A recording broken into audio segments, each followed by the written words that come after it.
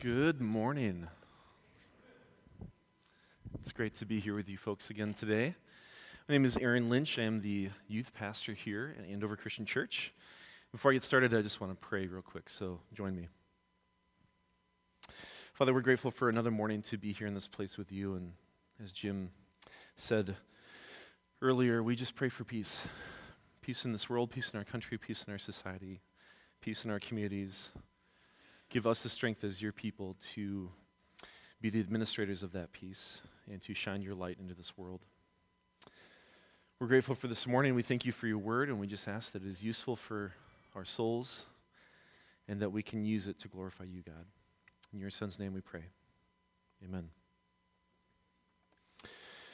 Well, I was given this opportunity to come and speak to you folks for a couple weeks, and so I'm very happy to be here. I want to give a little shout out to Joe Jensen just because he asked me to do it. So, hey, Joe. I'm also now immediately regretting leaving my cell phone in that front pew with those high schoolers, so I'll probably have a few pictures on there when I'm done. If you folks were here last week, I talked about this idea of balance, balancing life and faith, and how difficult that can be this time of year, especially because this time of year, it's cold and it's dank outside. Holidays are over. We have not a whole lot to look forward to until Easter. For some of us, that's a vacation. But this time of year, we're just kind of in this abyss of life. And so what do we do here in the Great North? We just kind of put our heads down and really focus on what we have to do to get through. When we do that, we are not focusing too much on how we can get our life and faith to work together. And so our lives become unbalanced. Balancing life and faith are important because that is what God intended us to do.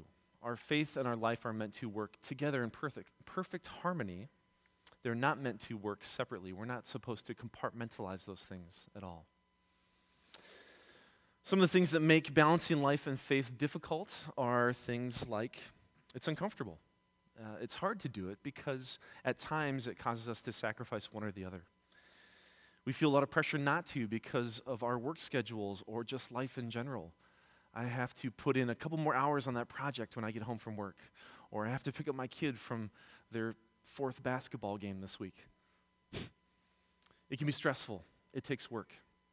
And if we have to add just one more thing to that plate that is already full, we feel like we're going to crash and burn. It can be difficult. Sometimes we feel ashamed because we need to be good Christians, and we don't feel like we are. We're our own worst judge. And so we just feel shame when we're out of disarray, out of balance, and we tear ourselves down more than we should. Sometimes we feel incapable of doing it because life demands that we focus more on work or family or our activities or our schedules. And for a majority of us, we just don't know how to balance our life and faith well. So today, I want to help us do two things. I want to give you a biblical example looking at the life of Peter, and I want to also give you a couple principles that can help you, maybe for the first time, have some practical ways to balance life. If you were here last week, we talked about relinquishing control. We looked at the calling of Simon Peter to become a disciple of Christ. And we looked at the story of him on the shores of the Sea of Galilee. And Peter did two things. He surrendered control to Jesus. He followed this stranger. He listened to him. He stopped trying to live his life the way he was trying to do it, to follow something new that was perhaps better. And he also followed Jesus where he was leading him. A complete stranger walking away from his life, from his job, his family. But it was those two things that he did that set in motion these wheels to make Peter not only a great disciple, but the man whom Jesus built the church upon. Today I want to talk to us about fear. Because fear is important. If it's not the greatest tool of Satan, it is the most powerful and impactful. Because fear doesn't just hurt us, doesn't just sting, but it disables us. It stops us from acting, from reacting, from living the life we were meant to live.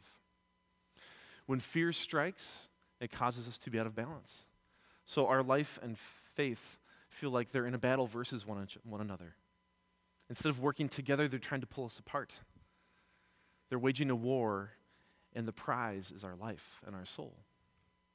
So I want to challenge us as we look at fear to think about it not as a battle, not as life and faith being in a contest versus one another, but I want to challenge you to think about it as life and faith being on the scales. We want to balance those things so that they're not only balanced, to use the very literal definition of the word, but so that we can get life and faith to work so well together that we can't even tell them apart. So what does fear do in our lives? Fear freezes our ability to react and to live. Two stories I want to share with you very quickly this morning. You may not be able to tell by looking at the guy up here on stage, but I once was a football player. Here's a picture of me in college. In 2002, I played at the University of Northwestern St. Paul. We had a great season, and we played so well that we actually made it to the NCCAA Victory Bowl. And we got to host it here in the Twin Cities. But because snow came early that year, there was already a foot of snow on the ground at the beginning of November, we had to play our Victory Bowl in the Metrodome. So that was a problem. The season ended November 1st. That was our last game, and the Victory Bowl was at the end of the month. So we had 4 weeks, and we weren't going to practice inside for 4 weeks. So our head coach, my head coach, was actually very good friends with some coaches with the Minnesota Vikings, and so they pulled some strings, made some phone calls, and we got to actually go and use the Vikings practice facilities to practice for the 3 weeks leading up to our bowl game. As a lifelong Vikings fan, this was huge. I got to go and practice where Randy Moss practiced. This was great. So one night in the middle of November, a cold night, the Vikings allowed us to come practice at Winter Park down Eden Prairie, and so we took our bus down there. And it was kind of a weird thing because they wouldn't let us be there while the Vikings were there, so we had to wait until the Vikings practice was over. And they wouldn't let us be there when the cheerleaders practice, which was after the Vikings. So we had to go in after the cheerleaders practice. So our practice actually started at 9 p.m. at night. So we got to Winter Park, and we go into the facility, and for those of you who have never been there, Winter Park is essentially just a giant warehouse with a football field in it. There's a picture of it. So we start practicing in Winter Park. And again, as a lifelong Vikings fan, as a Minnesota boy, I am just blown away. I'm awestruck. Like, this is so cool. So we're practicing, and something happened. I had to use the restroom. So again, for those of you that have never been to Winter Park, this giant warehouse with a football field in it doesn't have a bathroom. It doesn't. There are a couple garage doors on one side, and then there's a small set of doors on the far end. And you go through those doors to go into the rest of the Vikings facilities. So their meeting rooms, their front office space, they have a weight room, a bunch of their other facilities are through those doors. But in the actual practice building, the warehouse, there's just nothing there. There's no bathroom. So I started asking around some of my coaches, and they say, well, go and talk to that security guard over there. So there's a security guard sitting by the door, so I go talk to him. And he says, yes, go through these doors and go down the hall, past the pop machine. You'll see the restrooms on the left-hand side. So I go through the doors. And this was like entering the inner sanctum of my fandom. So you go through these doors, and you walk immediately into the weight room for the Minnesota Vikings. Again, this is amazing. I'm awestruck. I am walking where the Vikings practice and lift weights. So as I'm making my way to the bathroom, I'm also just trying to take in as much of this experience as possible. The facilities are empty because it's so late at night. There's no one in there except for that one security guard. And there's 2 other guys on the far end of the weight room. There's 2 guys. I have no idea who they are. One of them, I'm assuming, was a trainer because he was wearing athletic clothing. He looked like he was in pretty good shape. The other guy seemed to not be in such good shape. He was a big guy. I didn't know who it was at the time. But I quickly found out that it was their head coach, Mike Tice. He was there working out with a trainer after hours. So I'm making my way to the restroom, and all of a sudden, Mike Tice shoots up from the bench press that he's sitting on, and he runs over right at me. And I'm like, oh my goodness, this is Mike Tice. It's the head coach of the Minnesota Vikings. He's coming to talk to me. Well, he comes up to me and he starts yelling at me. And he starts asking me all these questions. Like, why are you in here? You shouldn't be in here. What are you doing? And mind you, I'm in full, my uniform and pads. I'm sweaty. I've been practicing. And I was kind of caught in a weird spot because I knew that my head coach grew up with Mike Tice and that they were friends, and that's how we got to go to Winter Park to practice there. So I was kind of thinking, Coach Tice had come to some of our practices in the past and spoken to our team. Maybe he had seen me before in the crowd of the players. Maybe he's just giving me a hard time. So I just kind of sat there and stared at him like this. I didn't know what to do.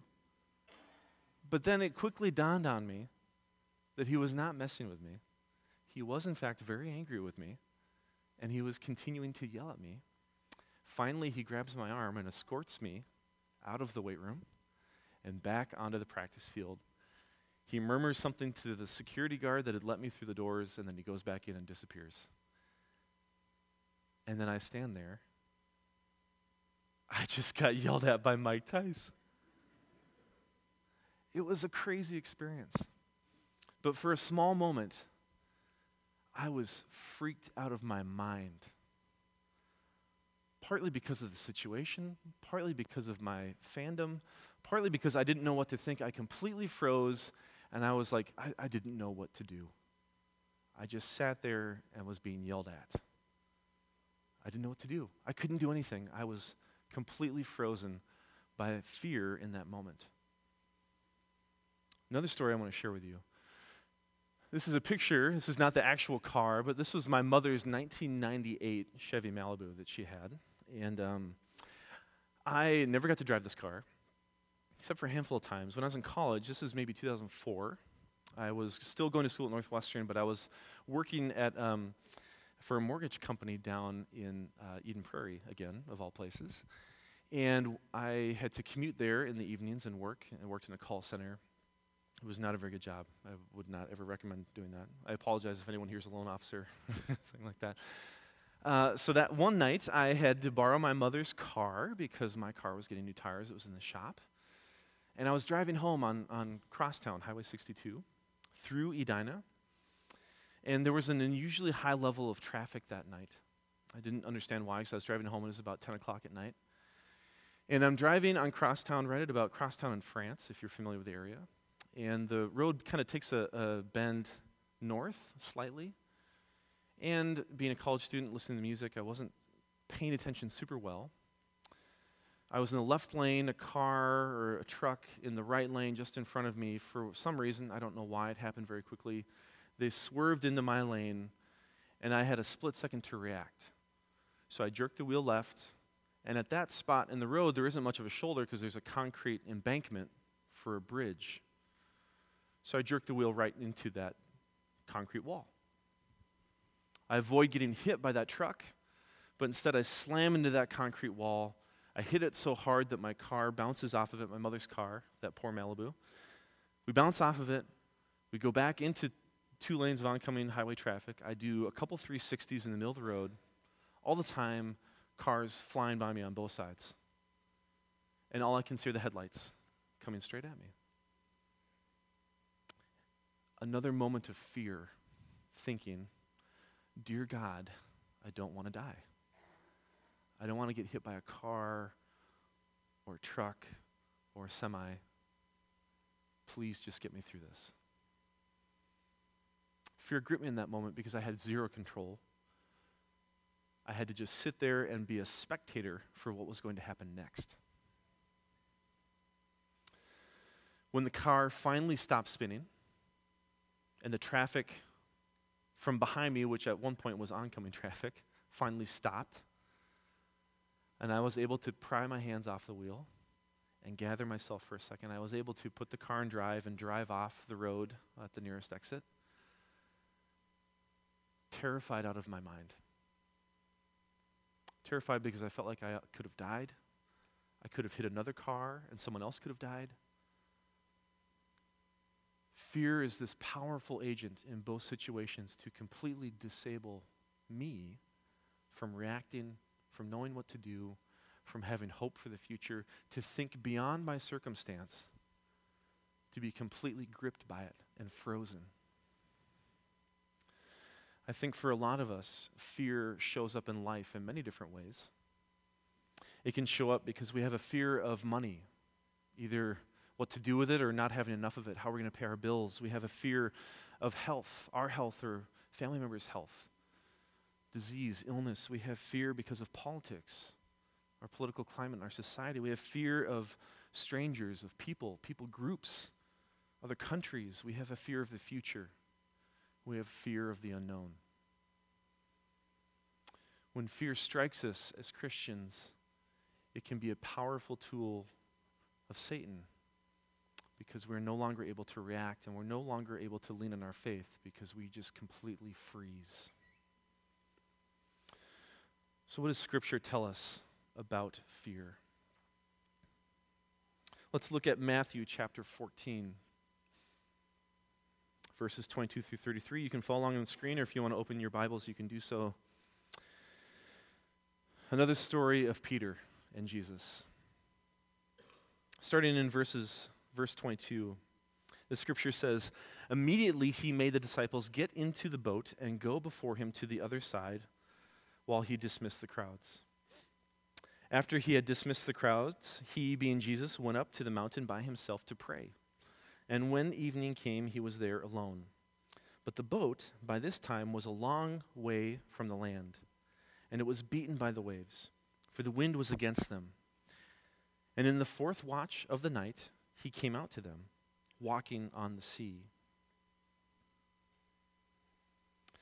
But when the disciples saw him walking on the sea, they were terrified and said, 'It is a ghost.' And they cried out in fear. But immediately Jesus spoke to them, saying, 'Take heart, it is I. Do not be afraid.' And Peter answered him, 'Lord, if it is you, command me to come to you on the water.' 'Come,' Jesus said. So Peter got out of the boat and walked on the water and came to Jesus. And when he saw the wind, he was afraid. And beginning to sink, he cried out, 'Lord, save me.' Jesus immediately reached out his hand and took hold of him, saying, 'O you of little faith, why did you doubt?' And when they got into the boat, the wind ceased, and those in the boat worshipped him, saying, 'Truly, you are the Son of God.'" An amazing story for many reasons. Amazing because Jesus is defying the laws of nature and science and walking on water. Amazing because it feels like Jesus is testing his disciples. Amazing because Peter calls out to Jesus and says, "Command me to walk on water," and then he does. And amazing because Jesus comes to not only rescue Peter, but to rescue those in the boat. What does this say about fear and what God wants us to do in response to it? Well, let's find out. Here are a couple observations for us. The first one is that Jesus knew what was going to happen the whole time. It's an amazing bit of foreshadowing, but Jesus knew what was going to happen and how his disciples would react. It almost seems like he planned the situation from the beginning. There is this air of Jesus at the beginning of this scripture where he's just calm, cool, and collected, and he says, "Yeah, you guys get in a boat and you go over there. I'm going to stay here." Everything that happens from that point on seems very calculated and planned. So it makes me think that Jesus was trying to teach his disciples something. Observation 2. The guys in the boat were terrified. That's a pretty easy one to make because it says they were terrified. It was surprising, though, to me that a majority of the guys in this boat were lifelong fishermen. They had been fishermen up until they became disciples. They not only were fishermen and knew how to sail, they were accomplished sailors, but these were guys that had grown up on these very waters, had sailed in these very boats, had probably been in storms before, probably had been capsized and in shipwrecks before. These guys were seasoned in everything water and fishing and sailing.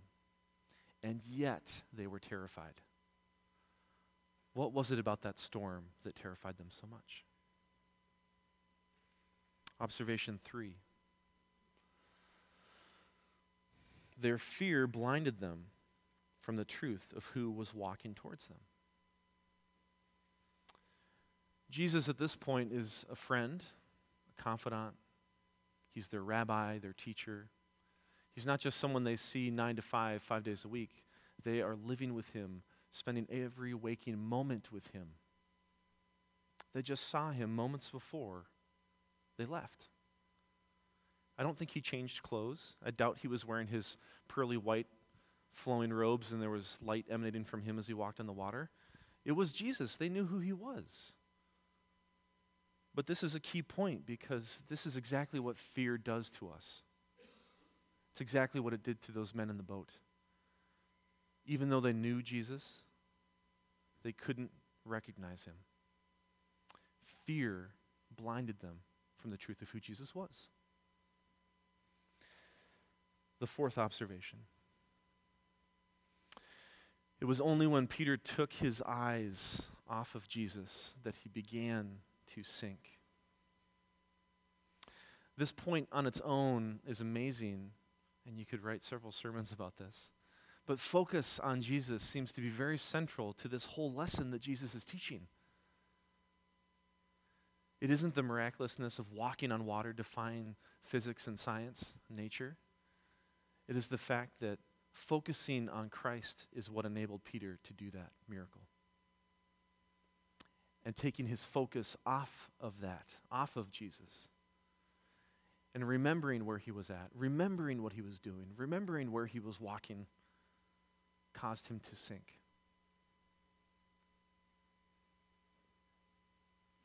So how can we use these observations to balance ourselves and connect life and faith together when fear strikes? Here are 3 things I want to share with you. A couple core principles. The first one is this: overcome fear. I know this is simple, and it's also the title that I use for this sermon. But essentially what God wants us to do is to set fear aside. We can't truly ever overcome fear because it is something that is reactionary. We can't necessarily brainwash ourselves to just totally be above fear. Fear strikes. But when it does, we need to have the mindset and condition ourselves to know that fear is not where it's not where we're meant to live. We're not supposed to hang out there very long. We need to overcome that fear and move past it. It wasn't until Peter, looking at this story, disregarded his fear of the storm and his fear of sinking that he was able to do the miraculous when he focused on Christ. So overcoming fear is key. The second principle is stay focused on God. Again, it wasn't until Peter took his focus away from Jesus that he sank. I know for myself and for many of us, the moments in life when I become the most distracted, the most disconnected, the most unbalanced are when I am not focusing on God. When I'm not in tune with him spiritually or relationally, I'm not communicating with God, I'm not spending time with God. Those are the moments when fear strikes, when life is out of balance. So whatever that looks like for you, find that focus and maintain it. Stay focused on God. And the third one, take the first step. There have been many t-shirts about leaps of faith and slogans and signs. It's a very simple principle, but it is very true at the same time in that God wants us to take a leap of faith. Take that first step. It wasn't so much that Peter asked Jesus to call him out on the water. It's that he said, okay, I'm going to do this now. He took the first step. So overcome fear, stay focused on God, and take the first step. In what areas of your life do you need to overcome fear? In what areas of your life do you need to find focus on God, to remain focused on God? In what areas of life do you need to take a step of faith in the right direction? Last night, Jessica and I were eating dinner, and there was a movie on television. And this is a daily struggle for us. We always fight over what we're going to watch while we eat our dinner. Netflix this, a new TV show this, all these different things. On television last night, Hook was on TV. I love that movie. It's a movie from my childhood. So I begged if we could watch it. If you're unfamiliar with the movie, it's an updated story of Peter Pan. So in the final third of the movie, the final act, there's a scene where Robin Williams, playing an adult Peter Pan, is trying to remember how to fly. And he will do that eventually by finding a happy thought. In this wonderful scene, he does find that happy thought, and he starts to levitate as he finds it. He starts to fly. But then just as quickly as finding that thought, it disappears. And so he begins to fall. But right at the very last second, he remembers that thought and flies again. Wonderful imagery from a wonderful childhood story. For us as Christians, it's not a happy thought. It is Jesus that rescues us. I know many of you, at different points in your life, have overcome fear. Many of you have taken leaps of faith. Many of you have chosen to focus on God, but at different points, fear takes over, or we lose that focus. We can't take that first step of faith, and we begin to sink, not literally in the waves, but we begin to sink over the tidal surge of fear. It's not a happy thought that saves us. It is Jesus Christ who reaches out his hand, like he did for his disciple Peter, and rescues us as we sink. So my hope for you all today is that while you strive to balance life and faith, don't let fear overwhelm you. Don't let fear disable your ability to live for him. Don't let fear take your focus off of God.